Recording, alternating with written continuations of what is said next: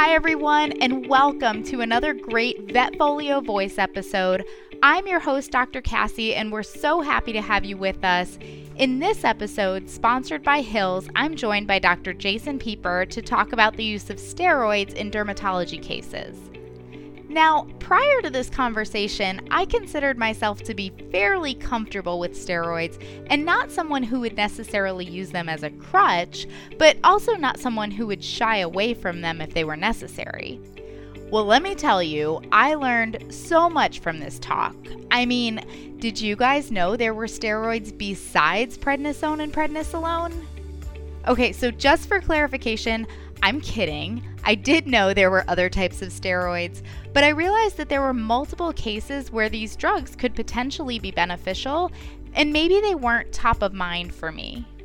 So let me tell you a little bit more about Dr. Pieper, and then I'll let you listen for yourselves. Dr. Pieper is currently an assistant professor for dermatology at Iowa State University. He attended vet school at Iowa State University and graduated in 2009, which was followed up by a rotating internship in the greater Chicago area and a dermatology internship in Phoenix. He completed a dermatology residency at the University of Illinois in 2015 and became a diplomate of the American College of Veterinary Dermatology in 2015. Dr. Pieper also completed his master's degree in 2016 at the University of Illinois. He was a clinical assistant professor and the dermatology and otology service head at the University of Illinois until 2020. Prior to veterinary medicine, he served in the U.S. Navy as a chef for almost 6 years, splitting his time between San Diego and Washington, D.C. His areas of interest in veterinary dermatology include otitis, resistant bacterial infections, dermatohistopathology, platelet-rich plasma, CO2 laser, and dermoscopy. Let's go ahead and get into our talk. Well, I'm joined today by Dr. Jason Pieper. Dr. Pieper, thank you so much for joining me today. Yep, it's my pleasure. Thank you. Absolutely.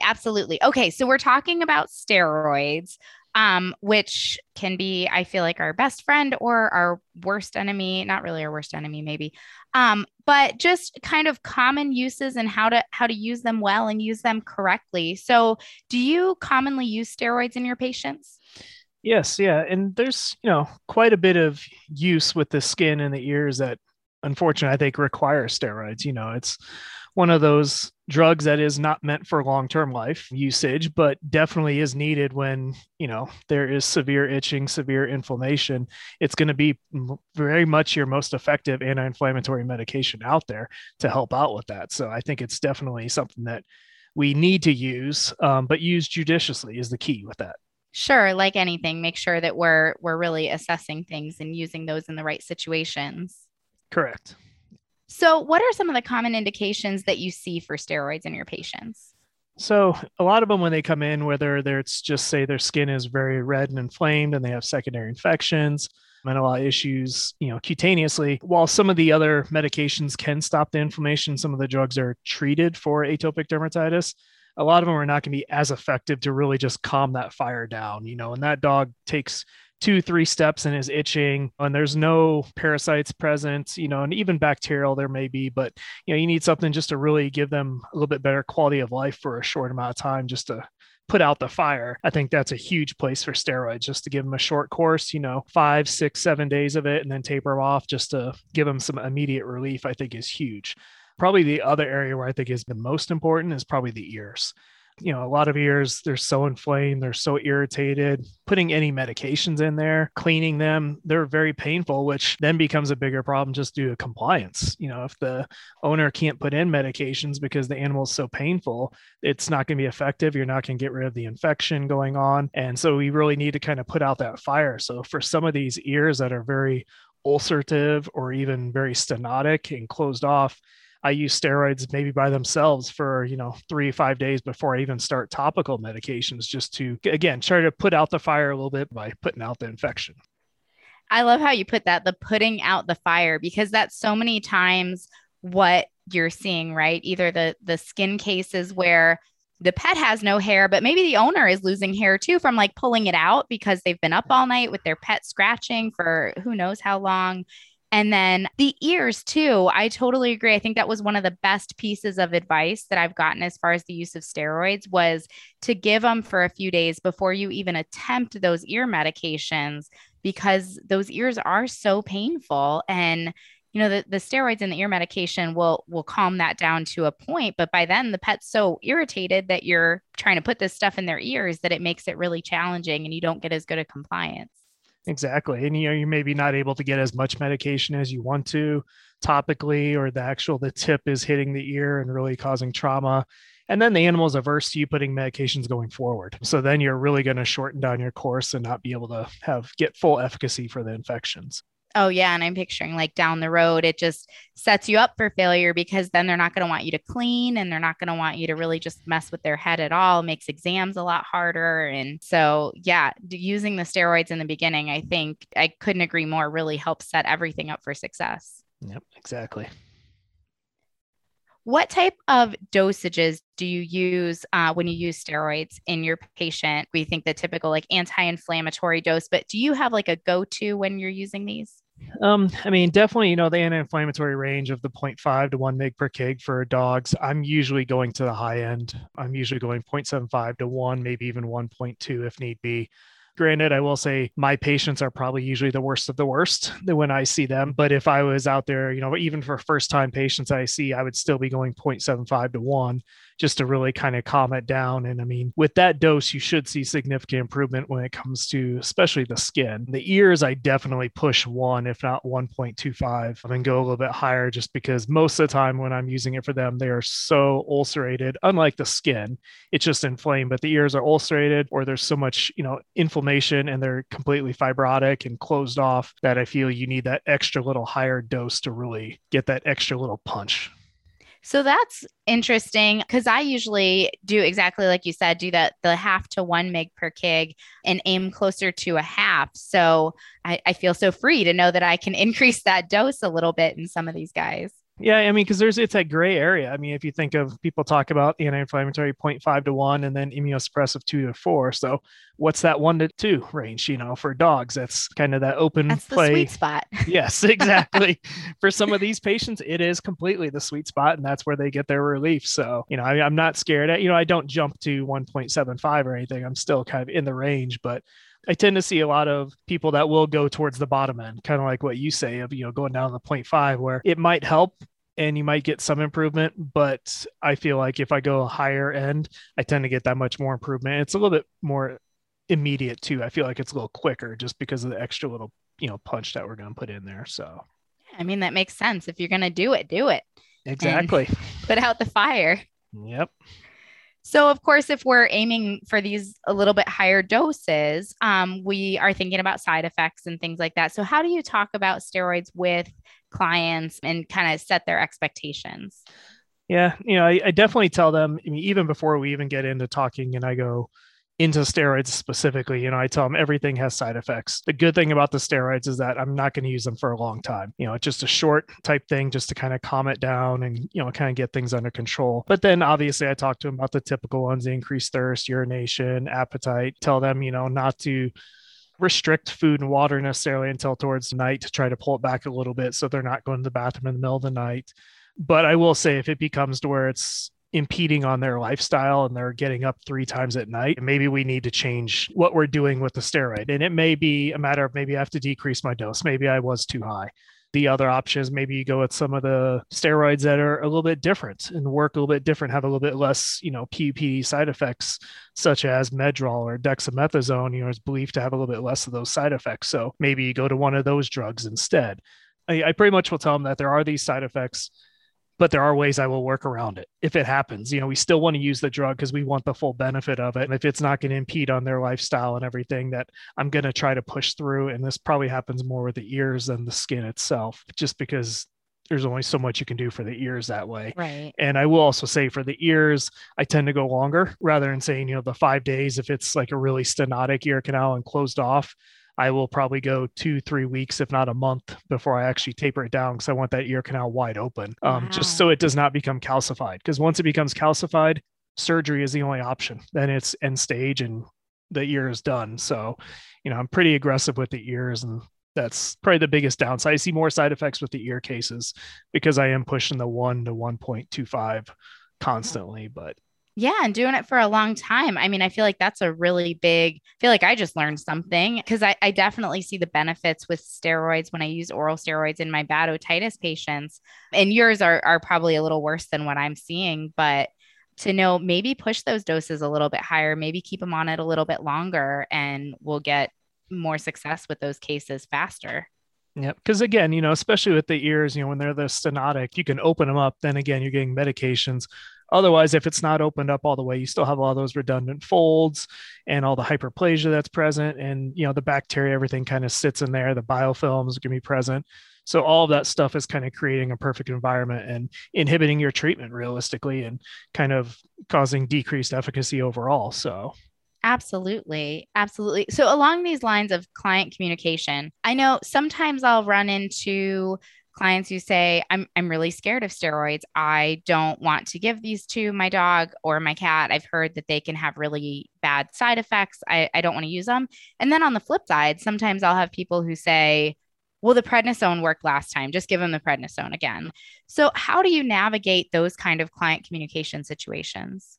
yeah, those are tough because when they come in with that preemptive mindset of this is what I want and this is what my animal needs, Oh, yeah. whether it is the best decision or not, that is the most difficult aspect. But for the ones that are averse to side effects, trying to figure out why they were averse to it, is it okay? Yes, it worked in the past. Okay, well, good. We know it's effective for your animal. But then they're worried about, well, it's increased thirst, increased urination. Okay, well, then maybe I'll go to Medrol instead, try that or dexamethasone instead. See if that's maybe, or maybe they said it didn't work at prednisone. Well, some dogs don't respond to prednisone and may respond to prednisolone a little bit better. So, or even Medrol. So you can, change up the drug and kind of go that way. So if that's the reason why they don't want to do it, then, I kind of try to maneuver around if I feel like that's the most appropriate drug for them for sure. And that's fine. I feel like I have better success that way than the owners that come in that want steroids only because that's what works and trying to convince them otherwise. But then again, laying out the long-term complications. If we do steroids all the time, you're going to shorten the quality of life. They're going to end up with other complications, liver disease, thinning skin, hair loss, stuff like that.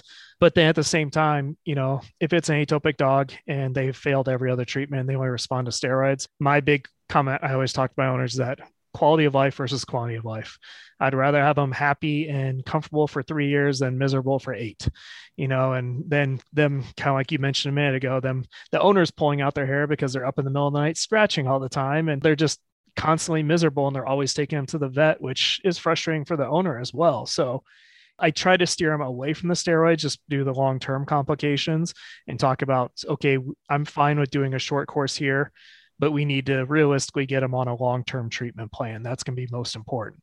And it might be that they have to have steroids every 3 to 4 months for a week or two just to kind of put out the fire while maybe the Cytopoint or the Apoquel or the Atopica is doing the lifting the rest of the year or the immunotherapy, and you just need something to kind of smooth the rough edges. Definitely here in the Midwest, in the fall, we've had extremely high ragweed this year. And I've had many dogs that have done great on whatever their normal therapy is for atopy. And I have had to use a lot of steroids recently just to kind of get them over the hump. They don't have secondary infections or other issues. I just need to get them over the hump, which some of those owners, it is tough to convince them that, hey, we just need to do this. Let's try this right now. But again, I do a lot of communication of what's the positive negatives of each one, which is the biggest thing. So Gosh, and thinking about the Medrol and the dexamethasone and stuff like that, I'm like, wow, my mind is being so open to like these dosages and length of treatment. I'm like, no, it's like prednisone or like Temerol B maybe. And yeah. So yeah, I usually don't even think about reaching for those other options, especially when we're talking about side effects. So yep. That's good information to know. And Temerol P is a great one too, as well. It's one that's obviously it's a veterinary only, which is nice. Some vets, unfortunately, have not been exposed to it a lot, whether it's in school or whatnot. But it's a great drug just because you can get much lower doses of the steroid with the antihistamine in combination, which is nice. And again, that decreases the side effects. So it's, don't pigeonhole yourself to say prednisone is the only steroid. There are many options out there. And unfortunately, some work better than others for individual patients. So awesome. I'm so glad that we talked about that and we touched on the different options. Once we get these guys on steroids and we're working on putting this fire out, what kind of follow up do you recommend based on the case? I mean, is a phone call appropriate in certain cases? Where do we need to make 100% sure we get a recheck exam? I mean, close to 100% as we can. What kind of follow up do we need to do with these guys? Yeah, so if it's a lot of my, say, atopic patients, so it's skin mainly, I think a phone call is appropriate, about a week later, phone call or within a week, kind of make sure that things are improving or on the right road. So I think that's, completely effective just to make sure we're going in the right way, because usually those are starting antibiotics as well because there's infection on board and you're just trying to calm that down. So I think that's a perfectly fine. Obviously you do want to recheck them before the antibiotics are done just to make sure infection's gone and make sure that they're doing well. And then usually I will still have them give me an update about a week or two later after everything's done to make sure that they're not flaring right back up as soon as the steroids are gone.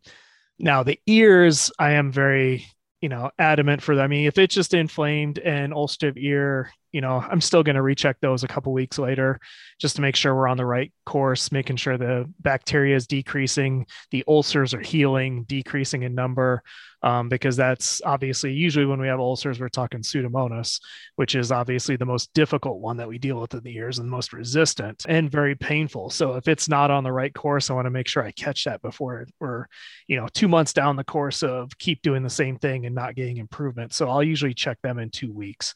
For my cases that are extremely stenotic and you can't really barely even get, say, an O-scope cone in there, then it's pretty much steroids. I want to see them back in 3 weeks, time frame to make sure that ear canal is open and see if I can get it completely open. It may be completely open at that time. If it is, I'll taper it away. If it's not, and there's still some hyperplasia in there, but we're significant grounds, I may go a little bit longer and then check them back in a couple more weeks. So for the ears, I like to see them back before I take the steroids away, realistically. The skin, I'm not as adamant about that because there's usually a lot of infection going on as well. Absolutely. And just talking about Pseudomonas for a minute, the steroids, am I wrong in thinking they reduce the wax secretion in the ears as well? So maybe give that Pseudomonas less places to hide? Yep, exactly. Yeah, because it's going to decrease the hyperplasia going on with the pseudomonas gland. So you're going to start to see less wax secretion, decrease in the inflammation. You're going to get less of the perfect environment for them, which cleaning definitely helps as well with that too. But obviously, you're not going to be able to clean with a horribly ulcerated ear canal as well. So, but yeah, so steroids, and there's actually quite a bit with just the pro-inflammatory aspect of Pseudomonas and all the mediators that steroids help significantly just with that alone, just to calm down the environment. Absolutely. And when we're talking about steroids, we talked about the prednisone, dexamethasone, all these options that we have. What about injectables? Do you primarily stick with oral steroids or do you use injectable? For most of my patients, I'm sticking with oral. Probably the outsider are the wonderful cats, just because medicating them can be difficult. With cats, I tend to go more with triamcinolone injection just because it's going to last for a good couple of weeks. So I tend to go more that way with that. I can't say I use too much Depo. I've honestly, in my 10 years, I think I've used it twice. I try to stay away from that completely just from the aspect of that once you give it, you can't take it back. And the amount of time that's in there is my concern. At least with the triamcinolone, I know it's going to be working a couple weeks, which is a decent course for a lot of these cats, the ideal time. Dexamethasone, doing an injection right then. If it's an allergic reaction or something, then you can, maybe go that to kind of speed up the process a little bit just to kind of get it going. But most of the time, oral, I think, are going to be, quite effective. So. And this isn't the first time I've bared my soul on this podcast as far as showing my ignorance, I guess. I don't think I've ever used triamcinolone on a cat. Yep. And that's not uncommon. It's kind of one of those things that, I kind of got exposed to years ago and kind of like the aspect of, having a good 2 weeks, maybe 3 as it's tapering off of the steroids. And so I think it's quite effective. Obviously, the dose difference is the key with that. The other problem we've run into is there has been some supply shortages at times with triamcinolone injectable, but it is a nice drug. I really like it for those cases because it's either, you do dexamethasone for a couple of days, a day or two, versus Depo for a couple months, so it's kind of that nice intermediate ground to kind of help out. So. I've always felt like I'm not really super shy when it comes to steroids. I will absolutely reach for steroids, but now, like after this or through this conversation, I'm feeling like, man, maybe I am like more shy than I think when it comes to steroids. It's good. It's good to be, it's good to be scared, I guess I would say, just to not overboard, overbear them. And unfortunately, I will admit I've seen cats that have gotten too much steroids and their skin is peeling off Oh because of gosh. skin fragility. I mean, Yeah. there are real significant side effects, or the diabetic cat. Those are huge problems that you directly did cause by using the steroids, unfortunately. So those are avoidable type situations. So you do need to be careful of it. And there are cases, again, that I'm thinking of one cat right now that has horrible facial fold dermatitis and everything, and the cat's on steroids for life. It's the only Hmm. thing that works for this cat. I also have it on Apoquel, which is a little different for cats. So I'm using something else for steroid sparing effects, but it's what keeps the cat comfortable. And Right. it's the classic example you told me before. The owner came in and said, I want more steroids now. And I'm Right. like, well, let's see what else we can do and kind of modify the whole treatment plan to maybe, yes, I appease and am giving the steroids because we do know it helps the cat and I want the cat comfortable. But I also don't want to push this cat in diabetic land or skin fragility or anything else going on. Or maybe next thing you know, it has Demodex because of the steroids as well. Ah, Demodex. I forgot about Demodex with these guys. I was thinking like heart failure, diabetes, and all that. You're Yes. right. Demodex is in there too. Yeah. Well, the skin's the most important thing. I mean, come on, at least in Eh, my mind. There you go. There you go.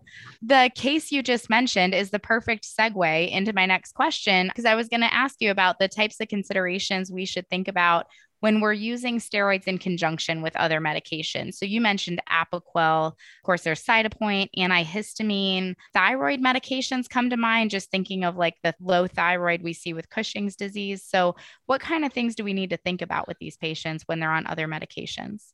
Yeah. So typically when we're thinking the atopic drugs, so Apoquel, Cytopoint, or I guess I would go Apoquel, Atopica would be more appropriate pairing. They do have some anti-inflammatory effects. Apoquel is not as potent as Atopica, but obviously if you're going to put them both on long term, yes, Atopica steroids together are going to be more potent, and you do have to worry about long-term side effects, immunosuppression, things like that. Apoquel, yes, you can see that as well. Cytopoint, I'm not as worried about that just because it's a little bit different mechanism of action. But if I can avoid having them on two medications long term, especially at say high end, like say 1 mg per kg of steroid and say, for a cat, 7 mg per kg of Atopica, I'm going to try to avoid that if possible, or at least do alternate day therapy or something like that to give them still comfort, but not giving them a full dose all the time. But again, if you're going to use, say, Atopica, you need to build up the drug. So you need to use something in the meantime, which I will, if you look through my records, almost every single one of them has gotten steroids in that immediate month to 6 week time frame, just to go ahead and give them comfort while building up the drug. And even Apoquel as well. If they're very red and inflamed, like I said before with the fire, those drugs will help to stop the itch. Definitely Cytopoint is predominantly completely the itch. The Apoquel works kind of both, but you need to put out the inflammation. If you don't put out the inflammation, unfortunately, I kind of feel you do the drug injustice, the Cytopoint, because it's not going to make a horribly red inflamed dog calm down its skin. So I will use the steroids initially with that or with the Apoquel to kind of put out the fire for a week, 5 days or whatever, and then pull it away and then let the Apoquel or the Cytopoint do the heavy lifting. And again, long term, yes, Apoquel, Atopica, I'm more concerned with those long term with steroids being given all the time. Antihistamines, I feel pretty safe with that. The good advantage, kind of like I mentioned a minute ago with Temerol P, is that you can actually decrease your dose of the steroids, which is nice. You're not going to use the full 1 mg per kg for the steroid. You can probably get away with 0.5 pretty easily and get higher efficacy, which is nice.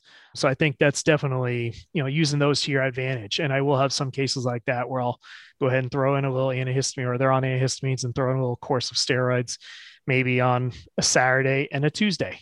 Just give them a little pulse just to kind of calm things down occasionally. Again, these are cases where I don't really have other options. Steroids are what works and keeps the cat or dog comfortable, and I don't really have any other options. But, you will do that. In regards to other drugs and interactions, I mean, just knowing what you're doing, I think, is the most important, and knowing that you're causing interactions with those other drugs. Probably the biggest case I always think of is the cushingoid patient. The cushingoid patient that is atopic, that is, say, does well on Cytopoint, but here comes ragweed season and it's horribly inflamed and we just can't calm it down. I'm fine giving them steroids. I just know that Cushing's is going to be out of control for a little while.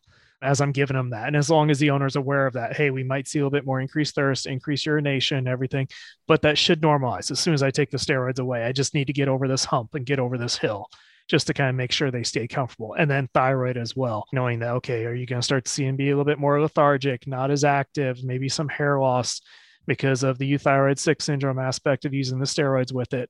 So there are those issues that are going to be present.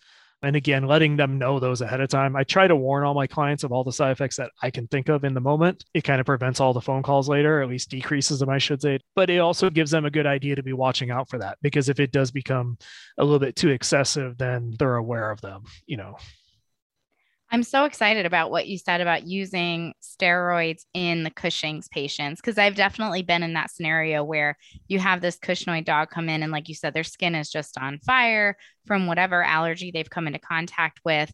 And I'm always like, I don't know what to do here. I mean, I can reach for, say Apoquel or one of these other medications and try to calm it down, knowing nothing's going to be as effective as the steroids.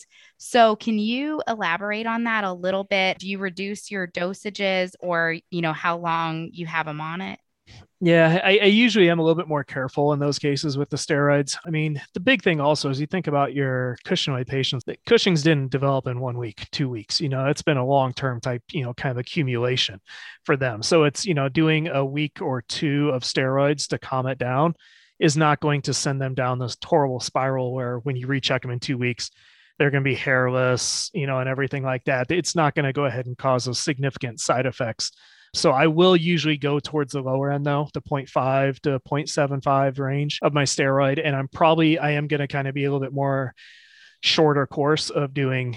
Usually I'm a 7-7-7 person, but I'll probably go 5 days, 5 days, 5 days, get them off in 2 weeks, just to make sure that I'm not going to cause, a complete spiral out of control with the Cushing's. I don't mess with what their treatments are for the Cushing's. I don't mess with that at all, and let them just kind of go through the course of the steroids and then see what happens afterwards, whether anything needs to be changed, whether trilostane dose needs to be changed or altered or whatever. But usually I kind of let that go out for a good month or two afterwards, just to make sure there wasn't any significant changes or alterations need to be made, which I can't say I've ever actually had one that needed any other alterations afterwards. But again, just knowing that you're going to have those side effects for sure.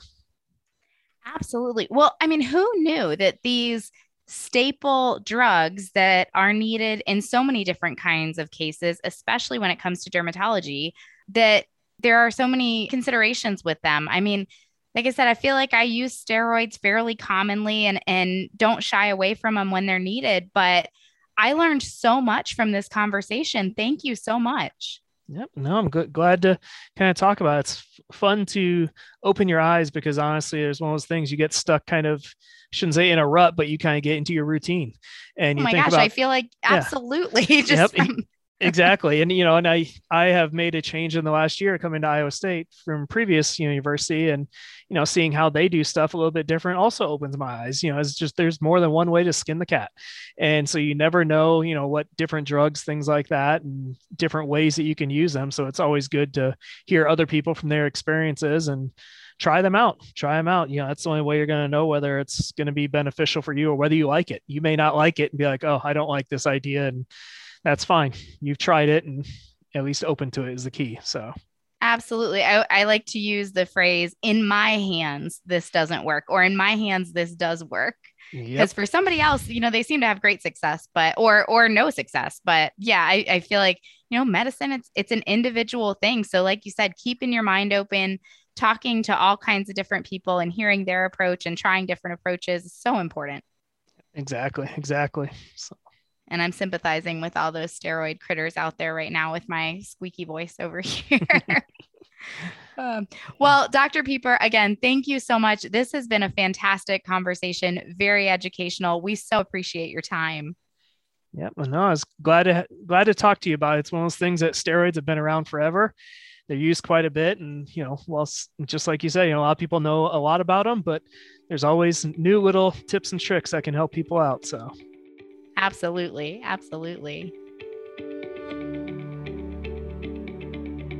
Thank you so much, Dr. Pieper, for joining us. Thank you to Hills for making this episode possible, and thanks to all of you for joining us.